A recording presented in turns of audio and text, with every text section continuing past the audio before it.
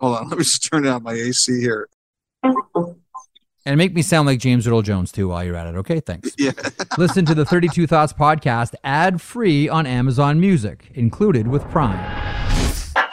Okay, everybody, take a deep breath. We have a lot to get to today. Welcome to 32 Thoughts, the podcast, presented by the GMC Canyon AT4X. Merrick, Friedman, and Delich. Lots to get to, as I mentioned.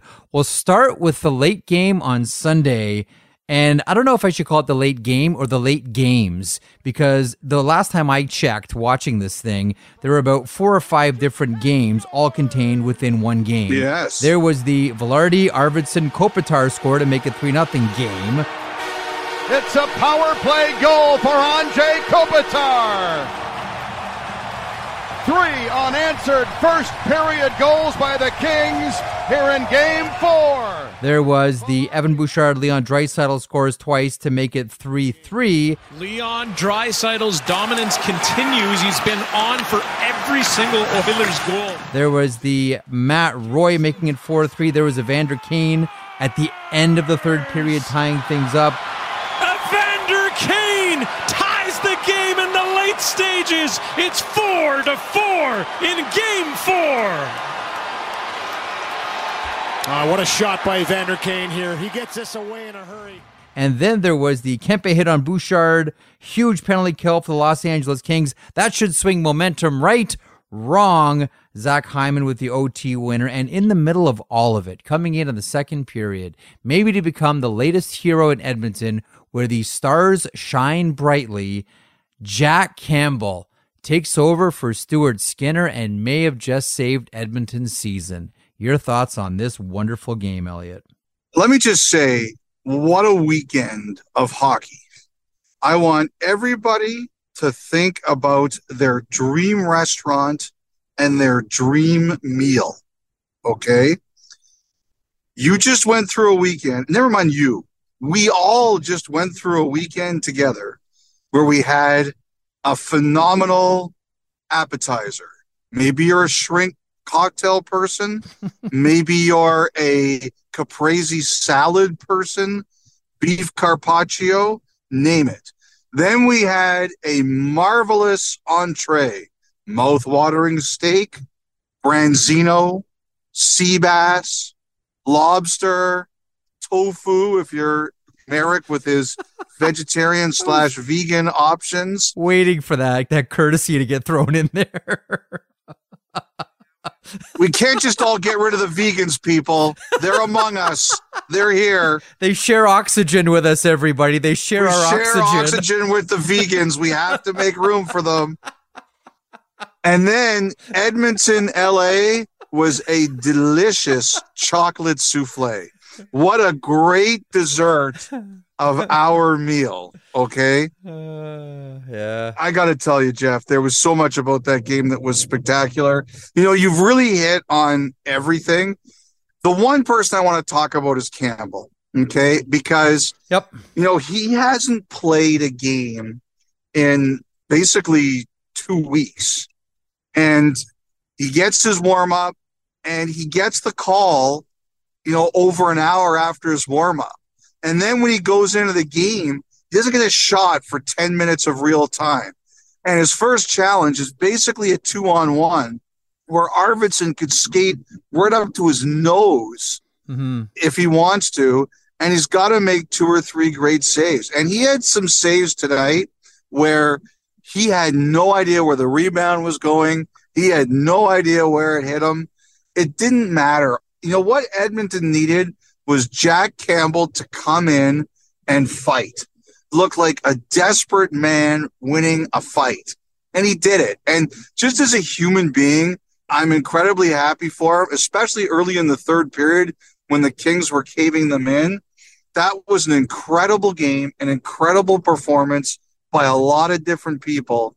The only warning I'd give for the Oilers fans is there's no way the Kings are tapping out after that one. No way. This series is proving that momentum does not carry over, and this is far far from finished. Campbell is an outstanding story, and I'm glad you mentioned Jack Campbell. And he went in there and he scrapped, and we know it's been a challenging season for Jack Campbell, and he's someone that if you know anything about him or you know him, it's almost impossible not to cheer for him. The guy that I think of is Zach Hyman, and not just because of the overtime goal, Elliot, but do you remember what happened earlier to Zach Hyman? The really undisciplined tripping call on Mikey Anderson.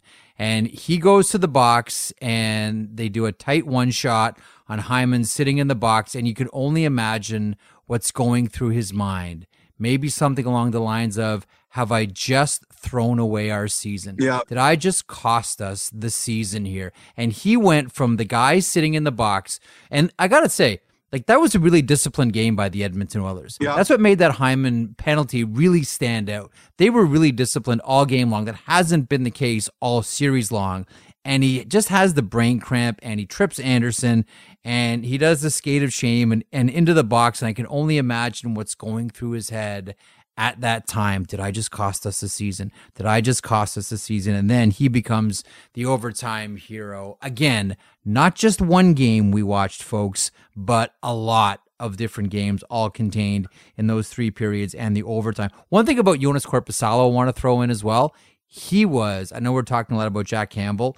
There was a moment early, right after the Velarde goal, and this is where we all thought, okay, this is where the LA Kings are really snuffing the Oilers out here.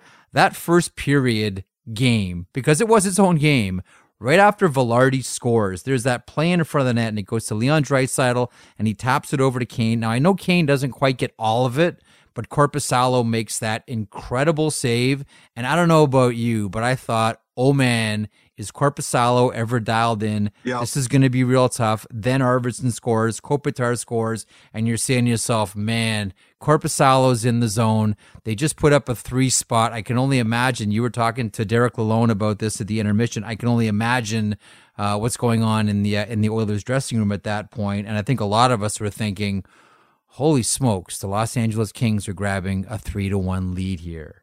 I have to give credit to both BX and Lalonde, because even though we didn't get the Campbell thing right, I thought those guys really nailed the intermission about what Edmonton had to do. Like, you're not going to score 3 goals at once. You have to grind your way back in, and they both talked about getting zone time and forcing power plays, and they got them. I really thought Kevin and Derek did an incredible job of analysis in that first intermission. You're not going to score 3 goals at once, so you better get back to what works and grind your way back in. I mean, Edmonton has some roster decisions to make here. I mean, Kane's going nowhere. He's hurting. But, you know, for example, on defense, Desharnais, one of the great stories of the regular season, you know, he's really struggled, and I wonder what they're going to do with this year. You know, he didn't play the third period. Costin didn't play the third period. As I said, that one really surprised me. The one thing about Woodcroft is he really believes in Desharnais. We've told the story about how there was a trade that Woodcroft voted against because it would have taken somebody out of their role. I believe that player was Desharnais. But here's my question for you before we move on to the controversial play. Is it who starts for Edmonton next game? So what are you doing? Like, who's game 5 for you? Is it Skinner or is it Campbell? I think in a situation like this, you got to go hot hand. Jack Campbell just came in and saved your season. I'm going back to Skinner. After that? Yeah. After he just saved your season, you're going back to the rookie? I'll say this, all things being equal, okay? First of all, the Oilers know these two guys better than we do. Yeah. So they know if there's anything in there that they're worried about with Skinner in terms of the way he's playing or his confidence or anything like that. Like, they have all the information. You know, it's funny because I thought about our conversation last pod about the Minnesota goalies, and I think you can take a risk earlier in our series as opposed to later. Well, now we're game 5, so this is late.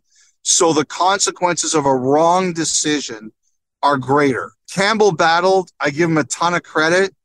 If I think that Skinner's head is in the right place, I think technically he's a better goalie right now, and I go back to him. But I know what you're saying. Like, I understand what you're saying. Here's my thinking. Which of the two are inside LA's head right now? They chased them after 20. They chased Stuart Skinner after 20. And like, look, listen, these are good. Like, it's not as if they were firing balloons through him in the first period.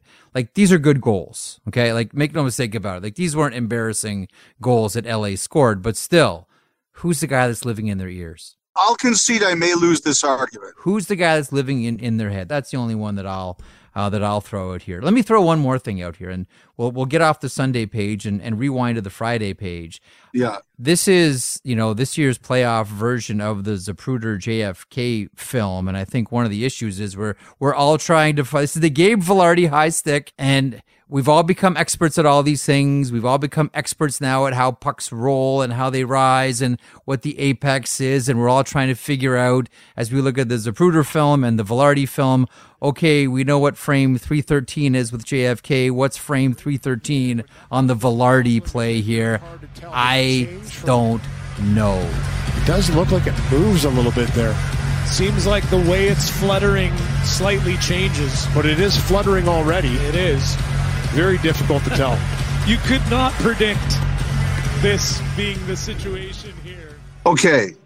I have to tell you, I had a DM from a listener. Okay. They said, I've heard Zapruder film a billion times over the weekend. Do you think you should tell anyone under 25 what the Zapruder film is? I was like, you know what? That's a good point. The Zapruder film was the film that came out after President John F. Kennedy was shot in Dealey Plaza, which was really the first clear look at what exactly happened with the president as he entered Dealey Plaza alive and exited dead. There's Jeff Merrick's history lesson for the pod. That's the Zapruder film. But I thought it was a great question. I thought that's fair. We should answer it. One thing I know, we're not changing anybody's minds, okay? Everybody's mind is made up. Did they see a stick touch the puck or not, okay? Do I think it touched the puck? Yes, I do think it touched the puck. Here's my thing, and I will say this. I want to do a poll. Nobody would do a poll, but I would believe that most of the managers in the league agreed with the way that goal was allowed to stand. It's because when they talked about this stuff, there was a real argument that they want goals, and if you're going to overturn a goal, you better have a good reason. And the fact that we're still arguing about it and people are talking about rotations, like I can't tell you how many people I sent a text to or talking to me about the physics of it. And I go, excuse me, where's your physics degree from?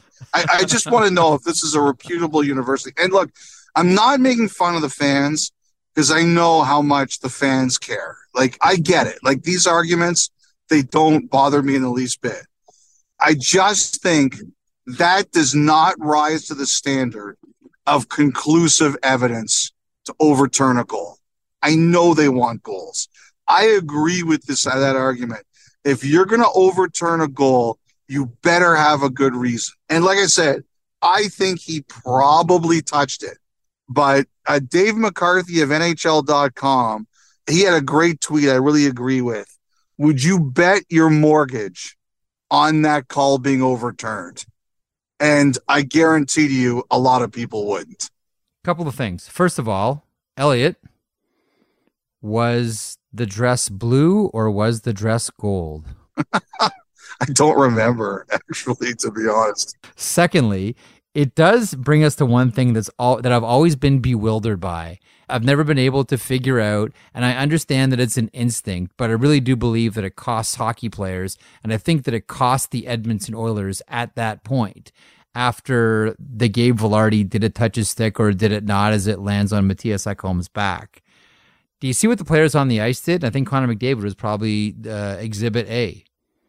They stopped the point. They stopped and they pointed. The puck kind of goes up and it goes off his stick.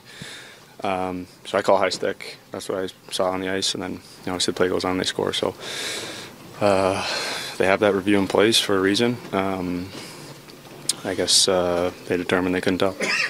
What do you think sort of happened? Now, I can never figure out why players do this. You keep playing. The officials are watching the puck too, guys. Same thing happened to Mayfield. Yep. And you know where you really see it? And I'm always stunned by it. I'm like, guys, the officials are watching. You know when they have the puck over the glass? What do the players do? They stop and they point. It's like, guys, relax. The officials all saw the puck leave the playing surface. And why do you, as a player, feel the need to stop what you're doing and point at the puck that's just left? Like, you think anyone's missed this? Like, do coaches not tell players, like, guys, don't stop playing and point at things.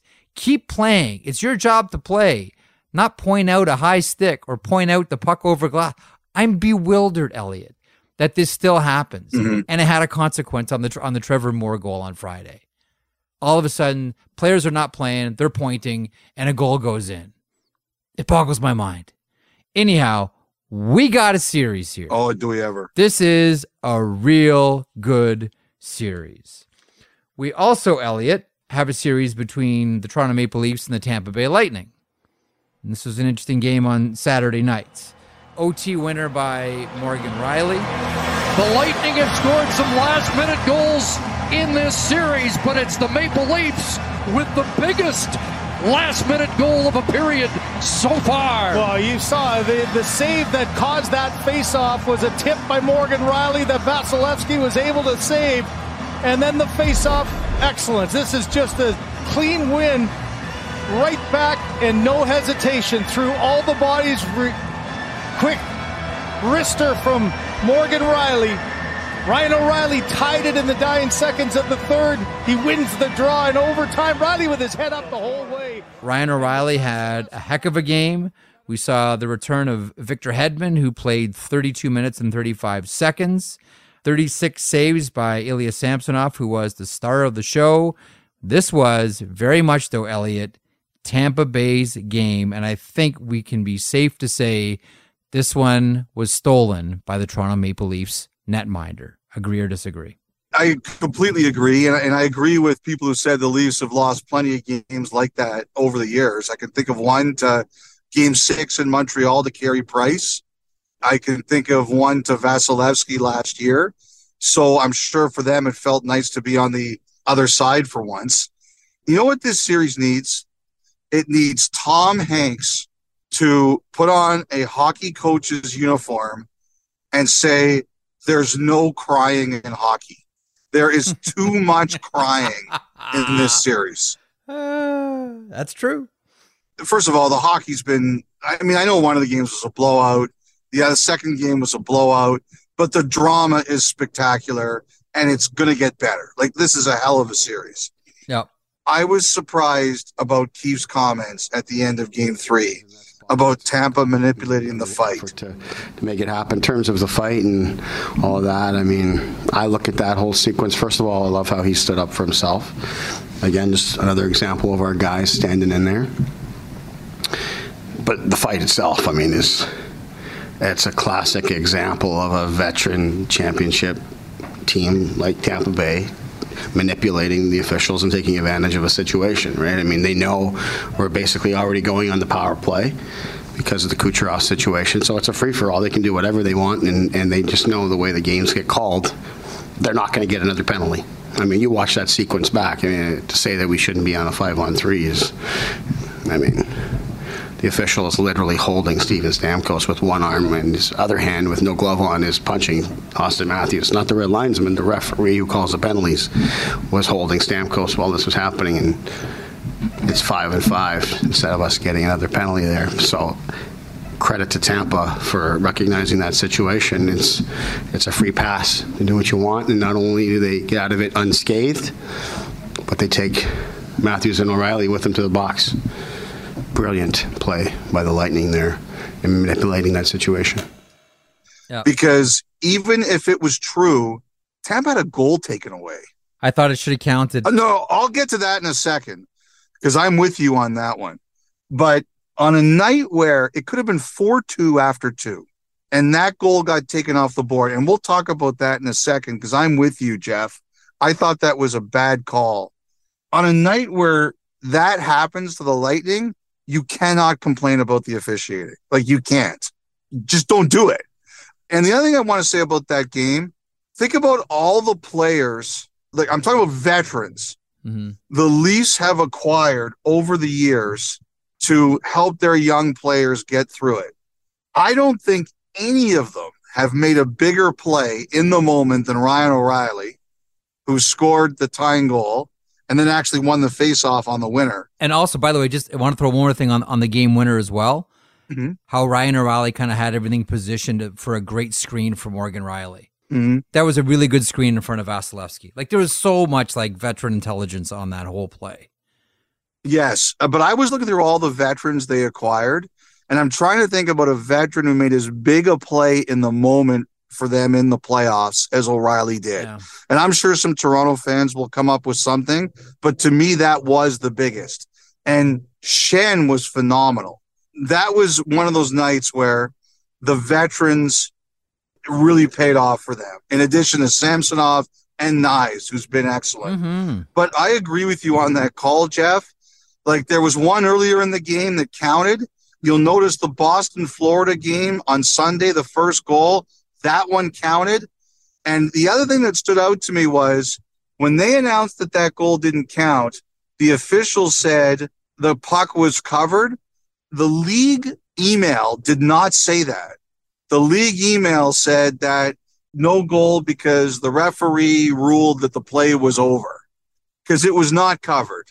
You know, Toronto got a big break there, but it's not how, it's how many. A win's a win in the playoffs. You take them the way you get them, and that was a huge one for Toronto, no doubts.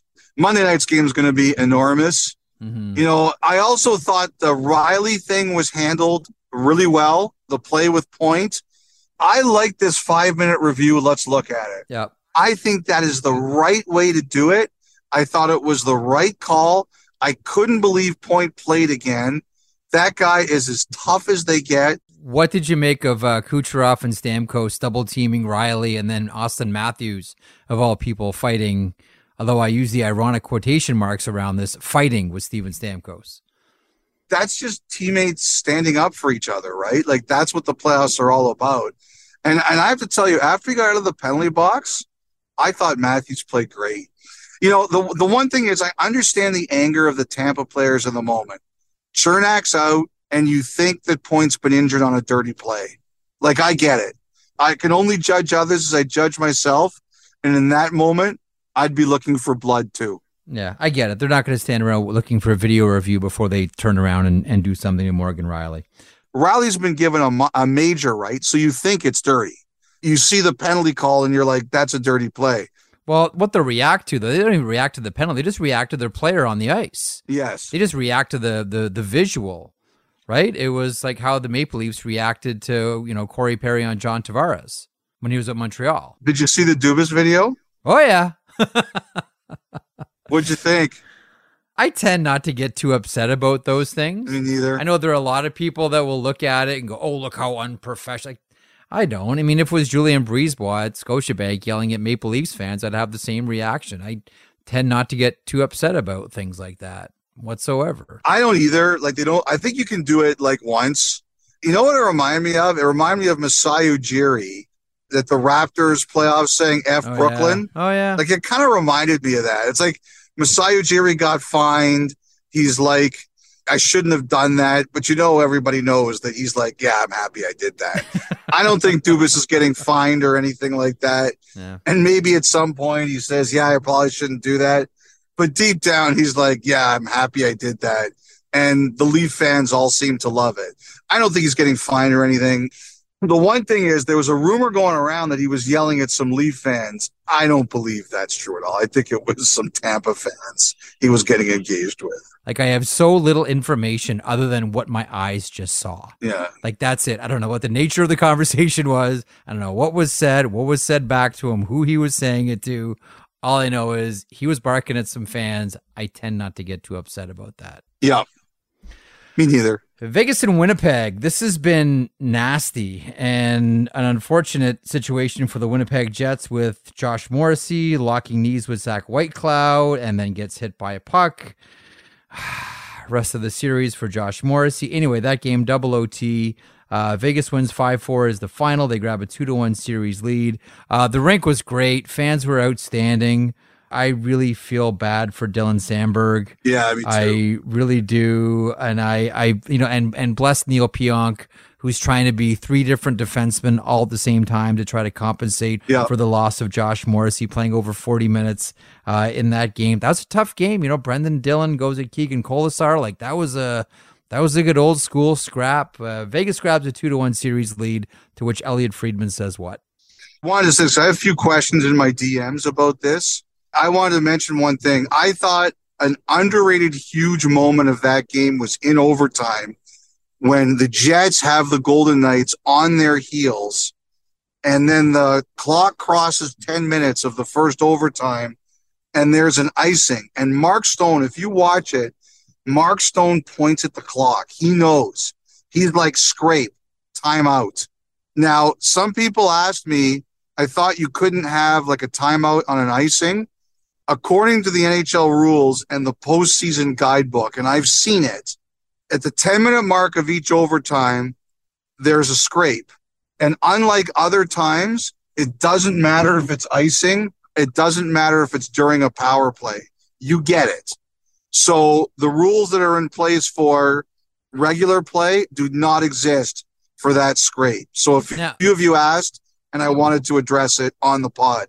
The reason for that is, in overtime, there are no TV timeouts. Yeah. And in TV timeouts, that's where you're going to get the shovels out. So there's no commercial breaks whatsoever. They just play. So that's the moment where they can get out there and get some of the snow off the ice. That's why they do it that way, the 10-minute mark. Sorry, go ahead. Yeah, so, I just wanted to say that I thought that was an underrated huge moment. Like if you get the regular situation, Vegas is tired and you wonder if you get some pressure and a chance to score. I mean, I give full marks to the Jets. They had every excuse to lose that game. They're down 4-1. I really love Sean Reynolds' between periods interview with Colasar. Mm-hmm. Like if you watch the first shift, Lowry actually hits Stone pretty hard. And then Colasar comes off the bench and he goes right for him. He was basically saying, our captain's not getting hit here. I'm laying down the law. He had a great intermission interview with Sean Reynolds where he talked about all the guys from Manitoba who are so excited to play there. I think this is going to be really hard for the Jets now, obviously, without Morrissey. And this Ehlers situation, we'll see if he plays game 4. But, Jeff, the way that Bowness is saying that Ehlers has not been cleared, it sounds to me like Ehlers wants to play, but the team is saying no. Sometimes that does happen. It doesn't happen often, but sometimes it does happen. And, this whole thing is a little bit weird to me, and maybe we'll get some clarity down the way. I don't think anybody's complaining now about the Bunting suspension anymore. Chernak's going to miss his 3rd straight game. So I think everyone now gets it. The weird one is that I'm not sure that Hartman would have gotten only 1 game if everyone kind of knew that this was a possibility. Right. Like some of this is a little bit mysterious to me. Hellebuck's going to have to be phenomenal. They're going to have to be perfect. It's a big challenge, but we thought they were done in game 3 and they forced it. Kelly pointed out on the show as well, how good was Alex Pietrangelo in that game? He was excellent. And Eichel's getting hot now too. Like that's the other thing you're worried about. Okay, so I got one for you that you'll like. This is right up your alley, okay? All right, what you got? So when I saw that the Golden Knights were wearing their white jerseys, okay? Yep. I was thinking about this. In 2007, in the NBA playoffs, the Raptors were playing the New Jersey Nets. Yeah. And the Raptors had home court advantage. Yeah. And so what they did was basically before game 1, it got out that the Raptors were going to put red shirts at all of the seats, and they wanted the fans to wear those red shirts during the game. Mm-hmm. So the Nets heard about this, and they had red road jerseys. So they wore them, and the Nets won game 1, and I think Jason Kidd was still there at the time, but I remember Richard Jefferson saying, I think Jason Kidd did too. You know what? We heard they were wearing the red. We're like, we put them on and we're like, they're coming out to support us. They're Nets fans. Like it was just a mental game they played. I'm not saying the Golden Knights did the same thing. I've made one assumption about the Golden Knights already, so I'm not doing it again. I'm just saying if that happened, if that happened, I think it's ingenious. Maybe it's a coincidence, but if it happened, ingenious. Do you think that any of those players looked around the rink and said, look, they're cheering for us. Look, they've come to support us. The Nets did it in 2007, and they made a joke about it. Yeah. I appreciate the reach. I really do. This is a Marekian reach.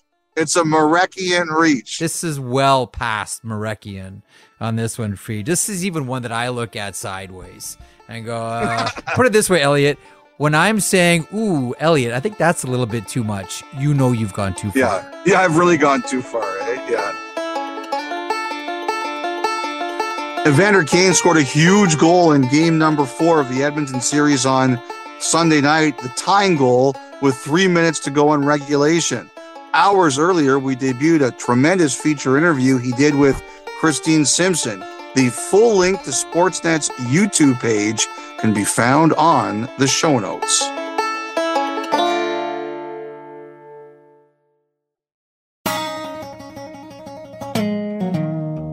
Carolina and the New York Islanders. Now, Carolina's got this series 3-1 right now. They can close out. A couple of things here. UBS Arena on Friday. The analogy that you and I talked about on Friday on radio was water in the basement, the old Teddy Atlas line about what body shots do to a fighter. Actually, we saw that in the Davis Garcia fight on Saturday. What body shots can do, it's water in the basement, destroys the foundation of the house, and eventually it crumbles. So the point that was drilled to me after the first 2 games was, don't worry, the Islanders have put water in the basement for the Carolina Hurricanes. Yeah. And that showed up on Friday. 4 goals in just over 2 minutes. And all of a sudden, it's a 2-1 series and the Islanders are back. Islanders add another. It might have been tipped home in front by Anders Lee, but it's now a 4-goal third period, and the Islanders lead it 5-1 with just over a minute and a half to go. And then Sunday happened, and it's 5-2 Carolina, and Seth Jarvis has a pair, and Ronta's looking fantastic. Made me better. He was right. He's had a heck of a game. I believe the quote was, he's a gem. He has been sparkling this afternoon as the Canes swat this forward. Here comes Seth Jarvis in up Roken. He shoots, he scores! Seth Jarvis, his second of the game, and Carolina up 4-0. So I've got a few opinions here. Well, one specifically on the Jack Drury hit by Ryan Pulock here. So around the boards is really dangerous, as we all know. It's dangerous for the person making the hit, and it's really dangerous for the person absorbing the hit. And it's really tough. And again, you got to look at hits like this in real time. Yeah. Slowing it down does not do it justice. Ryan Pulock, to me, is committed to the hit, and it looks as if Drury understands that the hit is coming. And instead of bracing for contact, he starts to turn backwards. Oh, that's always bad. Almost like he's going up ice and gets caught. It's just a really unfortunate play. Yeah. The thing about it too, Frege, is that it's just far enough away from the boards that it's going to be damaging. Like if Jack Drury is closer to the boards on that hit, he absorbs it either way and it's not as impactful, but there's just that space, that light in between him and the boards, and the minute he starts to peel back and Pulock goes through him, you say right away, first of all, it's a really hard hit. Second of all, I don't think Pulock meant for that to happen. Mm-hmm. He's hitting him with the assumption that, that Jack Drury is going to brace for contact. It's going to be a regular hit. And then thirdly, you look at what happened and you can't help but feel bad for Jack Drury in that situation. But I don't think it's any more malicious than any other body check you're going to serve up around the boards. That's what I think of the Drury hit. But what do you think of the series so far? Carolina's skill has started to take over. By the way, Bo Horvat, albeit in a losing effort, finally found the back of the net. All the offense they're missing, you're just going to need somebody to be an offensive hero every night. And obviously Jarvis was it. I give Ranta a lot of credit. Anderson's hurt again, although they don't seem to think it's that bad. But Ranta's been a saver for them early. He's done a great job.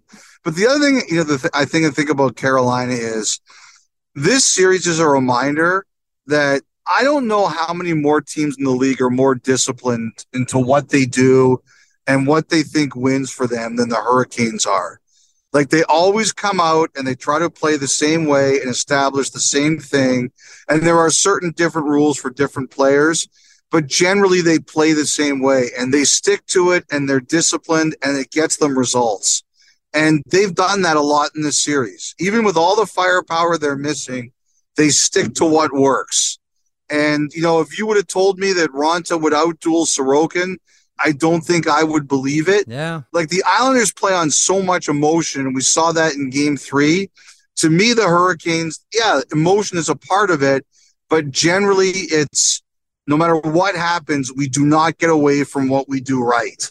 And I think that's the way winning teams are, and they've shown that so far this series. Dallas, Minnesota, this thing is all tied up at 2s. This weekend we saw 2 games, Friday and Sunday. Friday was 5-1 Minnesota, a game that was, listen, that may have been the best game we've seen Marcus Foligno play in a long time. He was remarkable in this game. Ryan Hartman, really good in this game as well with 3 points. Matt Zuccarello with a pair of goals. Listen, Joel Eriksson Ek with only the one twirl, 19 seconds. That was a tough one to watch. Philip Gustafsson really good, and Ryan Suter absorbed a large amount of boos. They're on their feet in St. Paul. And that does it for game number 3 as the Minnesota Wild fire a shot of their own. They win it 5-1 here at home to take a 2-1 series lead in the best of 7. That was Friday, and then Sunday rolled around, and I don't know about you, but I almost ran out of fingers counting how many breakaways the Dallas Stars surrendered that Jake Ottinger had to save. 3-2 Dallas is the final score on this one. Rupe Hintz with 3 assists, a pair of goals by Tyler Seguin, Yevgeny Dadonov, who's been really good. Dadonov has 3 goals in the playoffs. Yeah. Dadonov has been really good, but this one was all about Jake Ottinger. And there's family in the stands and all that, and the camera panning to, proud dad and all of it. This was, as much as I think Friday's game might have been the Marcus Foligno game or the Ryan Hartman game, this one was the Jake Ottinger game. Sunday was all about Jake Ottinger. He was flat out outstanding. He'll try and work it ahead. Stumbles, drops it back. Zuccarello fires. Rebound. Saved by Ottinger on the shot from Johansson. And this one goes out of play with 6.8 to go. We'll have a face-off in the Dallas zone. Oh, my. What a chance for Johansson, and even a better stop by Jake Ottinger. This is a 4x6 availability to bury it, and he recovers to take it away. And this is how relaxed he is. He's able to push off right there with the glove stop with 7 seconds to go. Yeah, and that save at the end of the game from Johansson, there's a great reaction shot that the cameras caught of the Wild just not believing it. I'm with you. I thought Ottinger was fantastic. I didn't like the penalty calls on Foligno. He had some strong opinions about them too, as a matter of fact. Yeah, but I didn't think those were penalty calls. Like, how frustrating. Yeah, it's a joke. It doesn't make any sense. I go to hit a guy, he touches the puck. It's not interference. I get high stick in the face. It's not a tripping call when you hit a guy clean on. And did they give any further explanation? No, arrogant. Obviously, there's been some things I've disagreed with. I always try to decide, is it worse this year or is it just the same as every year where there's a number of calls that happen that people get angry at, right? And everybody says the NHL's officiating is the worst. Like, I follow a lot of basketball reporters, baseball reporters, football reporters. Everybody's fans and reporters think that theirs is the worst. So they must all be terrible the way everybody complains about them. But, Jeff, does it seem like the officiating is worse this year? Or do you think that there's just more complaining about it? Because I will say that there have been some calls I've looked at and like, geez, it does seem like a lot more this year. I don't know. I kind of feel like it's always this way. And it's always this way in the first round. Anytime there's like really emotional games that are really physical. The thing about hockey is all the penalties outside of, puck over glass subjective are all interpretations. They're all interpretations. So you're never going to get any consensus. To me, what it underscores is this is probably the hardest game to officiate. And here's the way that I look at it, Elliot. This is what I always bring up to people. who are always complaining about, oh, these officials are awful, oh, they're terrible, like they're worst, blah, blah, blah, blah, blah. I say this to everybody. And I'll ask you this. Are the 750 or so players in the NHL the best in the world? Yes. Do they make mistakes every single game? Oh, of course. But they're still the best in the world, right?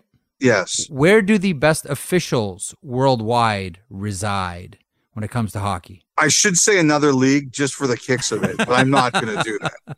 It's the NHL. Yeah. Like, here's the thing. You know what really struck home to me once? I remember, because I used to be one of those guys in beer league that would like get on officials all the time. And then one official, Jeff Jurdad, who's one of our producers, loves this story. He's like, yeah, you got that right, Merrick. Loves me telling the story. One official turned to me and said, you want better officiating, guy? And I said, yeah, I want better officiating. He said, then you should be a better player, because I'm as good a referee as you are a player. I'm like, oh my God, that's so true. I'm no good. Why should I expect better officiating? And I always think to myself, these are the best officials in the NHL. Like the assumption that somehow like the NHL has this room full of great officials that they're holding back. They refuse to release on the fans. But if they open that door and the best officials come out, somehow the game will be marvelous and everybody will be happy. Not everyone's going to be happy with the calls. These are all subjective calls. This is all interpretation. This is not what I'm arguing. I know you think it feels like more. It doesn't. It feels like the same thing every year to me. Because I think generally whining about officiating is a loser's lament. I really do. And Edmonton, their fans were furious after Game 3. They got the benefit of the doubt in Game 4. Like, some of these coaches, they get upset and they know, like, if they want to get the benefit of the doubt in the future, you have to give the benefit of the doubt sometimes in the moment and not pile the gasoline on the fire. I saw that with Peter DeBoer after game number 1 of Dallas when they lost Pavelski. It was clear to me what he was doing. There have been other cases, like some of these refs, they've been mad. That's why I was so surprised about Keefe the other night, because they got a huge call that went in their favor that took a goal off the board. The one thing that just seems to me is, like with this Foligno one, these 2 calls, I know it's fast, I know it's in real speed, but it almost seemed to me like it's like we think this happened instead of this absolutely happened. And I think that's where it gets into trouble. You know how you wanted to be inside the mind of Ryan Suter and just experience what it must be like for him? Yes. I feel that way about a lot of situations, and I would love to be inside the head of an NHL official, an NHL referee during playoffs. That's why I love using the 5-minute major to review these penalties. Totally agree. On Dumba, the one on Riley. There's no way you can disagree with that. There's no way that a sane thinking hockey fan can disagree with that. Couple things. Number one, I wish for one day I could have been in the shoes of Ryan Suter's, just to know what that feels like to be so universally despised in a big game. Like, it must be the greatest feeling in the world. We're going to get to Colorado in a second, but I thought one of my favorite comments from the week was Nathan MacKinnon talking about how in the playoffs, how much he loves scoring and visiting rinks. Yeah, it's fun. I think scoring the playoffs on the road is awesome. It's a cool feeling. No matter how you get them, they feel great. And said it's an amazing feeling. Oh, yeah. I would love to feel that. If I was getting booed like Suter did that day, I would be skating around the whole game with a huge smile on my face. Like, I think that would be the best, like the absolute best, to be that hated like that in an opposing arena. You know, I'll say this, like that Minnesota-Dallas series has been spectacular. Really good. You know, obviously they broke the goalie rotation. I really think that not playing Gustafsson in game 2 now was as much about, you know, this year he set a record for the most games played. He's played in an NHL season, like, what was it, 39? I just think that Minnesota's worried about how much of this he can handle. I think you just keep throwing him out there now. Like, you tried it once, it didn't work. You keep throwing him out there now and just seeing what happens. Let's get to Colorado and Seattle. First of all, first NHL playoff game at Climate Pledge Arena, and the fans were right there for it. That was a loud rink. That was outstanding. Game 3, Colorado wins 6-4, and Jaden Schwartz opens the scoring.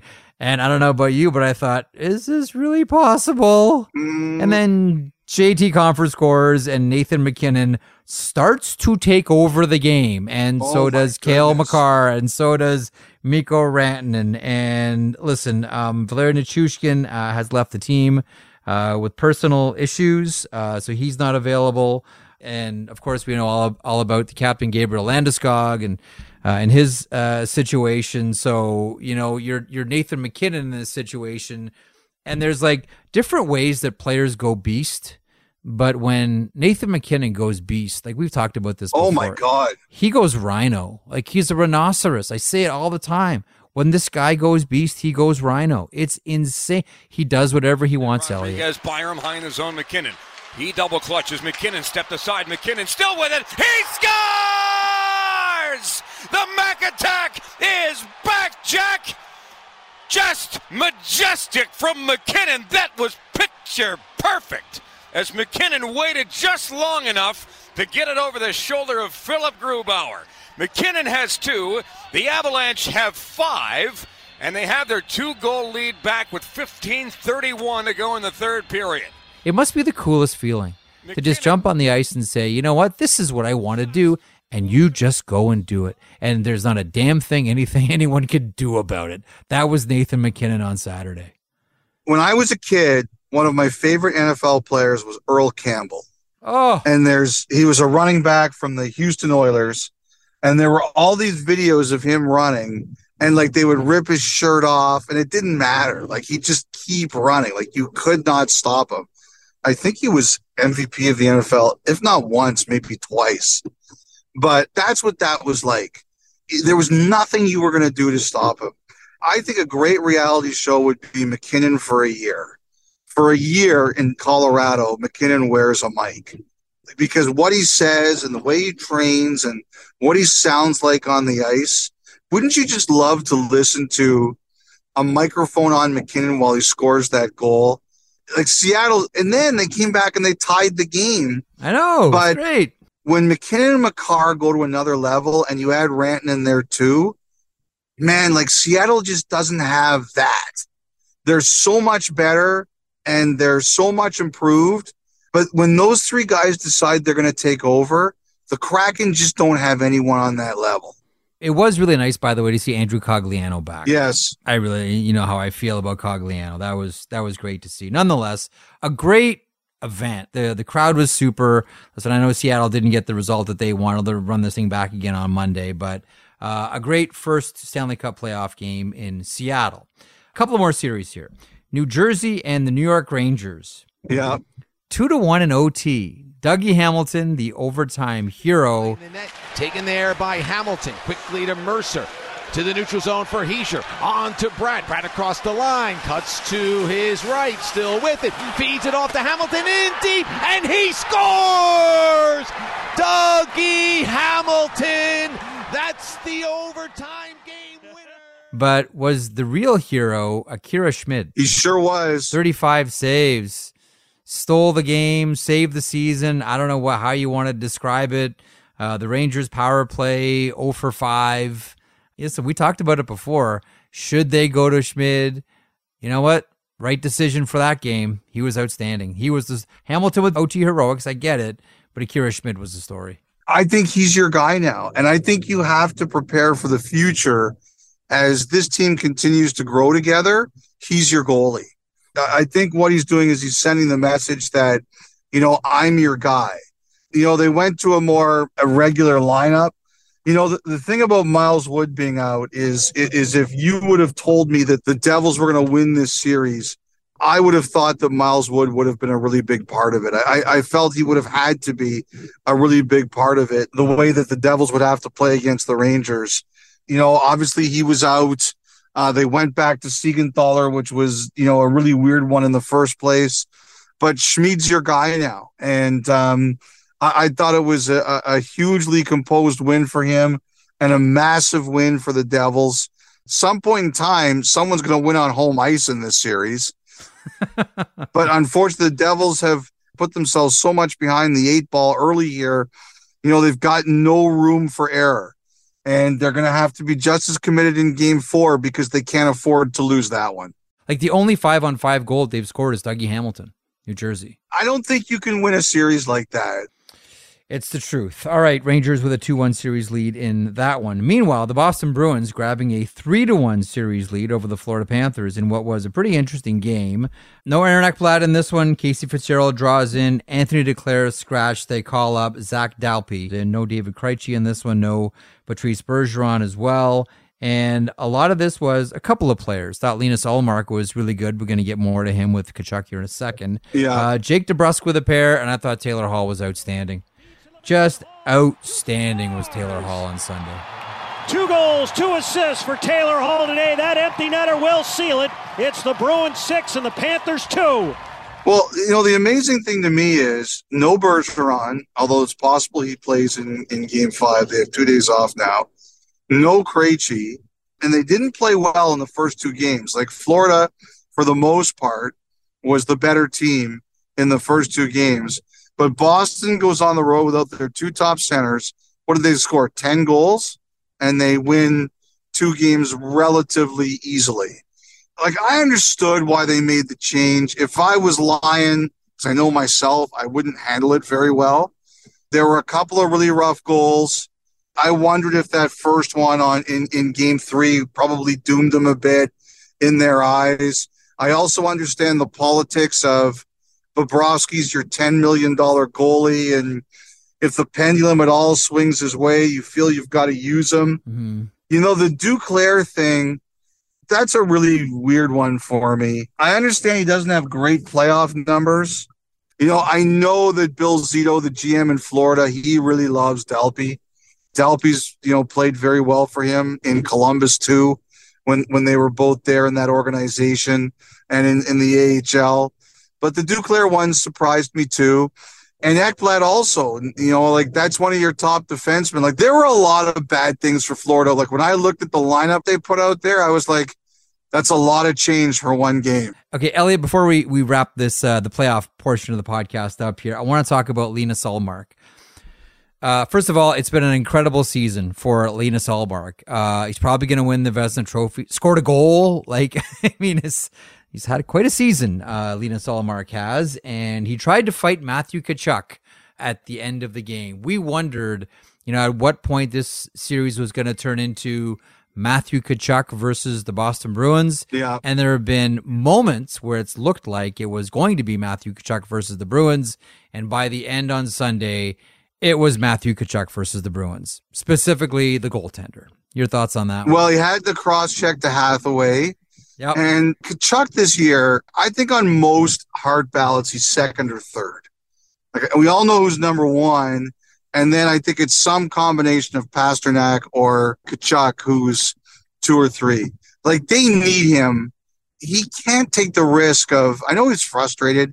He can't take the risk of getting suspended or getting thrown out of games by doing stuff like that.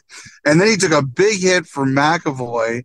And then when he had Pasternak, I was surprised it didn't lead to like a rumble right there. Now, obviously it happened later. I mean, to be honest, he wanted to fight him. Oh yeah, he got his gloves off. And Montgomery laughed about it. He was like, I'm really good about that. I'm trying to think like what would have happened if that was the 1978 Boston Bruins. Like, there would have been body bags in the building if that would have happened. It was crazy. It was an absolutely crazy scene. But you know what? Nobody was turning off their televisions. People were loving the whole thing. One last thing I wanted to talk about. Did you hear Brad Marchand in the postgame? What did he say? Which we can't put in the newspaper. Do you think he has crossed the line here in the smack that he's talking? I think the NHL and the media outlets have crossed the line by allowing those mics to continue to play and try to go down and listen to what's said on the benches while that's going on. There's a reason guys don't want mics on the bench, and that's why. It's because they're going to take advantage of it at some point. and they did.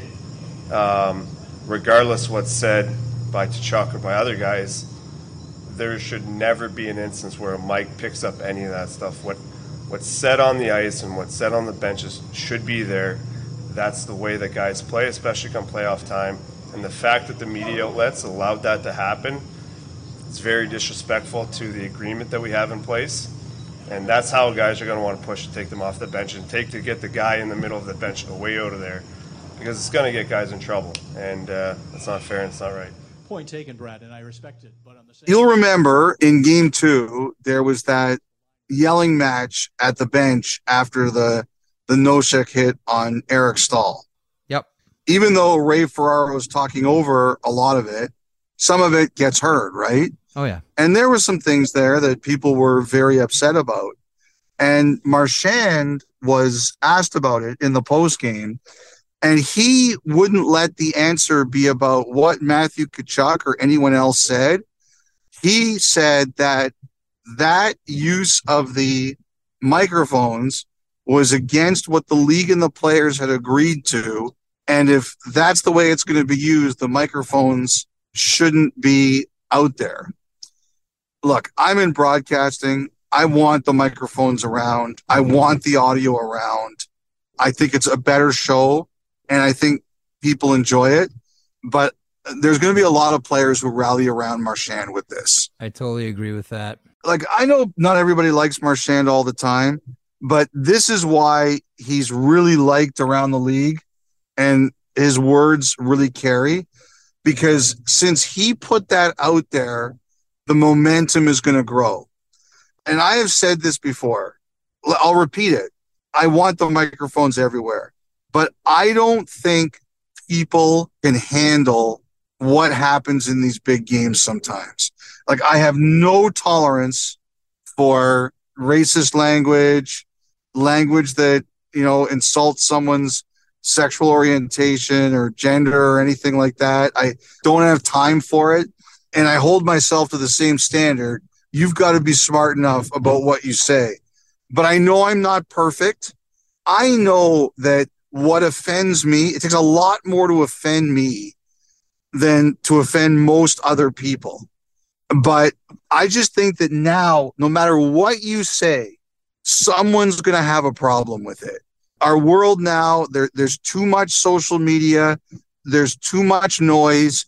And the thing about the mob is you don't control it. There's going to be things that people are going to say, no one's going to care about that. And it turns into a fiasco. And there's going to be things that people are going to say, uh-oh, that's bad. And it goes nowhere because you just don't control the mob. You don't know what is going to upset people.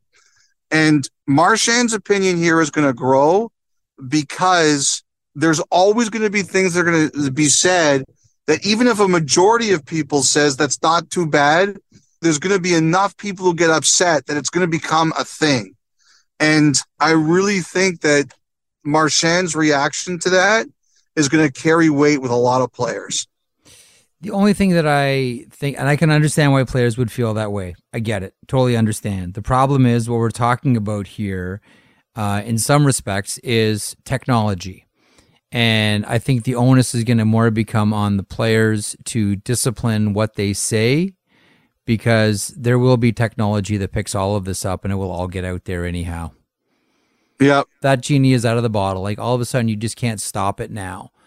The onus is going to have to be on the players unless they want to find themselves in really awful situations, having said something in the heat of the moment, the passion of a moment that they may regret when it gets released. I think the onus is going to eventually be, I understand why the players feel this way. And this was not the agreement. I get that. But right now, that's just putting a Band-Aid on something you don't like. But eventually, the onus is going to have to be on the players, unless they're fine with all that getting out. I think that it's swung in that direction.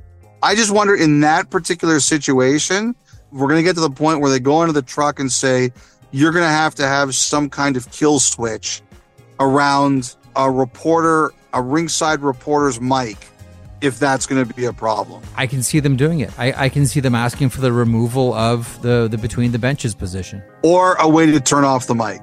I don't think that helps anybody. I don't either. But the way that Marchand phrased it, he talked about the agreement. And that says to me that I wonder if the players are like, we have to revisit this. All right, a smoky break for our Thoughtline partner, Montana's Barbecue and Bar. With meats prepared and smoked in-house, it's no wonder why they're Canada's home for barbecue. Check them out, and as Elliot always says... Try the ribs. Yes, their ribs are smoked in-house every day until they fall off the bone. And don't forget, Montana's has all-you-can-eat ribs every Wednesday. Head on down to Montana's Barbecue and Bar and take the all-you-can-eat rib challenge every Wednesday. Smoking good barbecue only at Montana's. Some conditions apply. Visit montanas.ca for details. Okay, real quick before we get to a really interesting question from the inbox, Tyler in North Dakota. I want to ask you about Vancouver Assistant General Manager Emily Castonguay, who we've been talking plenty about the last week or so. What's the latest? Yeah, so like I think a lot of these teams, like Pittsburgh, I think they're still collecting their names, and I think Philly's still collecting their names, and they're reaching out and just gauging some interest. But one of the names that got out there was Emily Castonguay, who, as you mentioned, is the AGM and one of the AGMs in Vancouver. And look, I think that the Canucks were a bit surprised at how this all happened and got out there. But I heard that she indicated to the organization she wasn't looking to leave and she was happy there. So I don't think that's going to go anywhere. But I think that teams are looking to start interviewing some different candidates, not the same usual pool. And some of that is they want to know who some of the younger former hockey players are, like, you know, whether it's a Steve Stais or a Sean Horkoff or something like that, or who some of the analytics people are that are ready for the next step, or even some of the female candidates who may be ready for a bigger role. That's why I think her name came up. And I do think she was someone that they were doing their research into, but I don't think it's going anywhere. I think she indicated to the Canucks she was very happy to stay and continue to be a part of their organization, so I don't think that one's going to continue. Let's finish off the pod here with something special that Amel's actually put together. Actually, Amel is responsible for all the work on this one, okay? So this is an email that we get from Tyler in North Dakota. I'm watching the Oilers-Kings game on multiple TVs, one ESPN feed and one Sportsnet feed. My inner geek has to sync up the games exactly to compare how each broadcast produces the game. Wow. My question is, I know, Tyler, geez, Game 7, Tyler, that's hardcore. His question is this. Do networks share camera feeds in their own production trucks? Are they, quote, community cameras that each network can pick and choose what to show? Some views are identical while others are off. So here's what Amel did.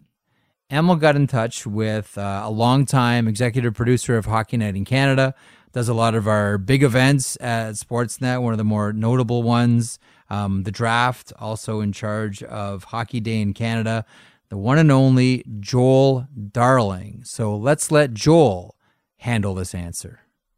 Hey, Tyler from North Dakota. Thanks for your question.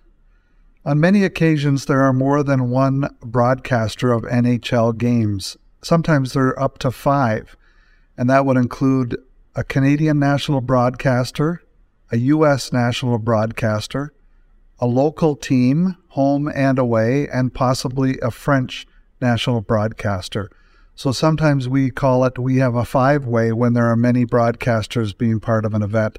On some events like the All-Star Game or a outdoor game, there may only be one broadcaster or maybe 2.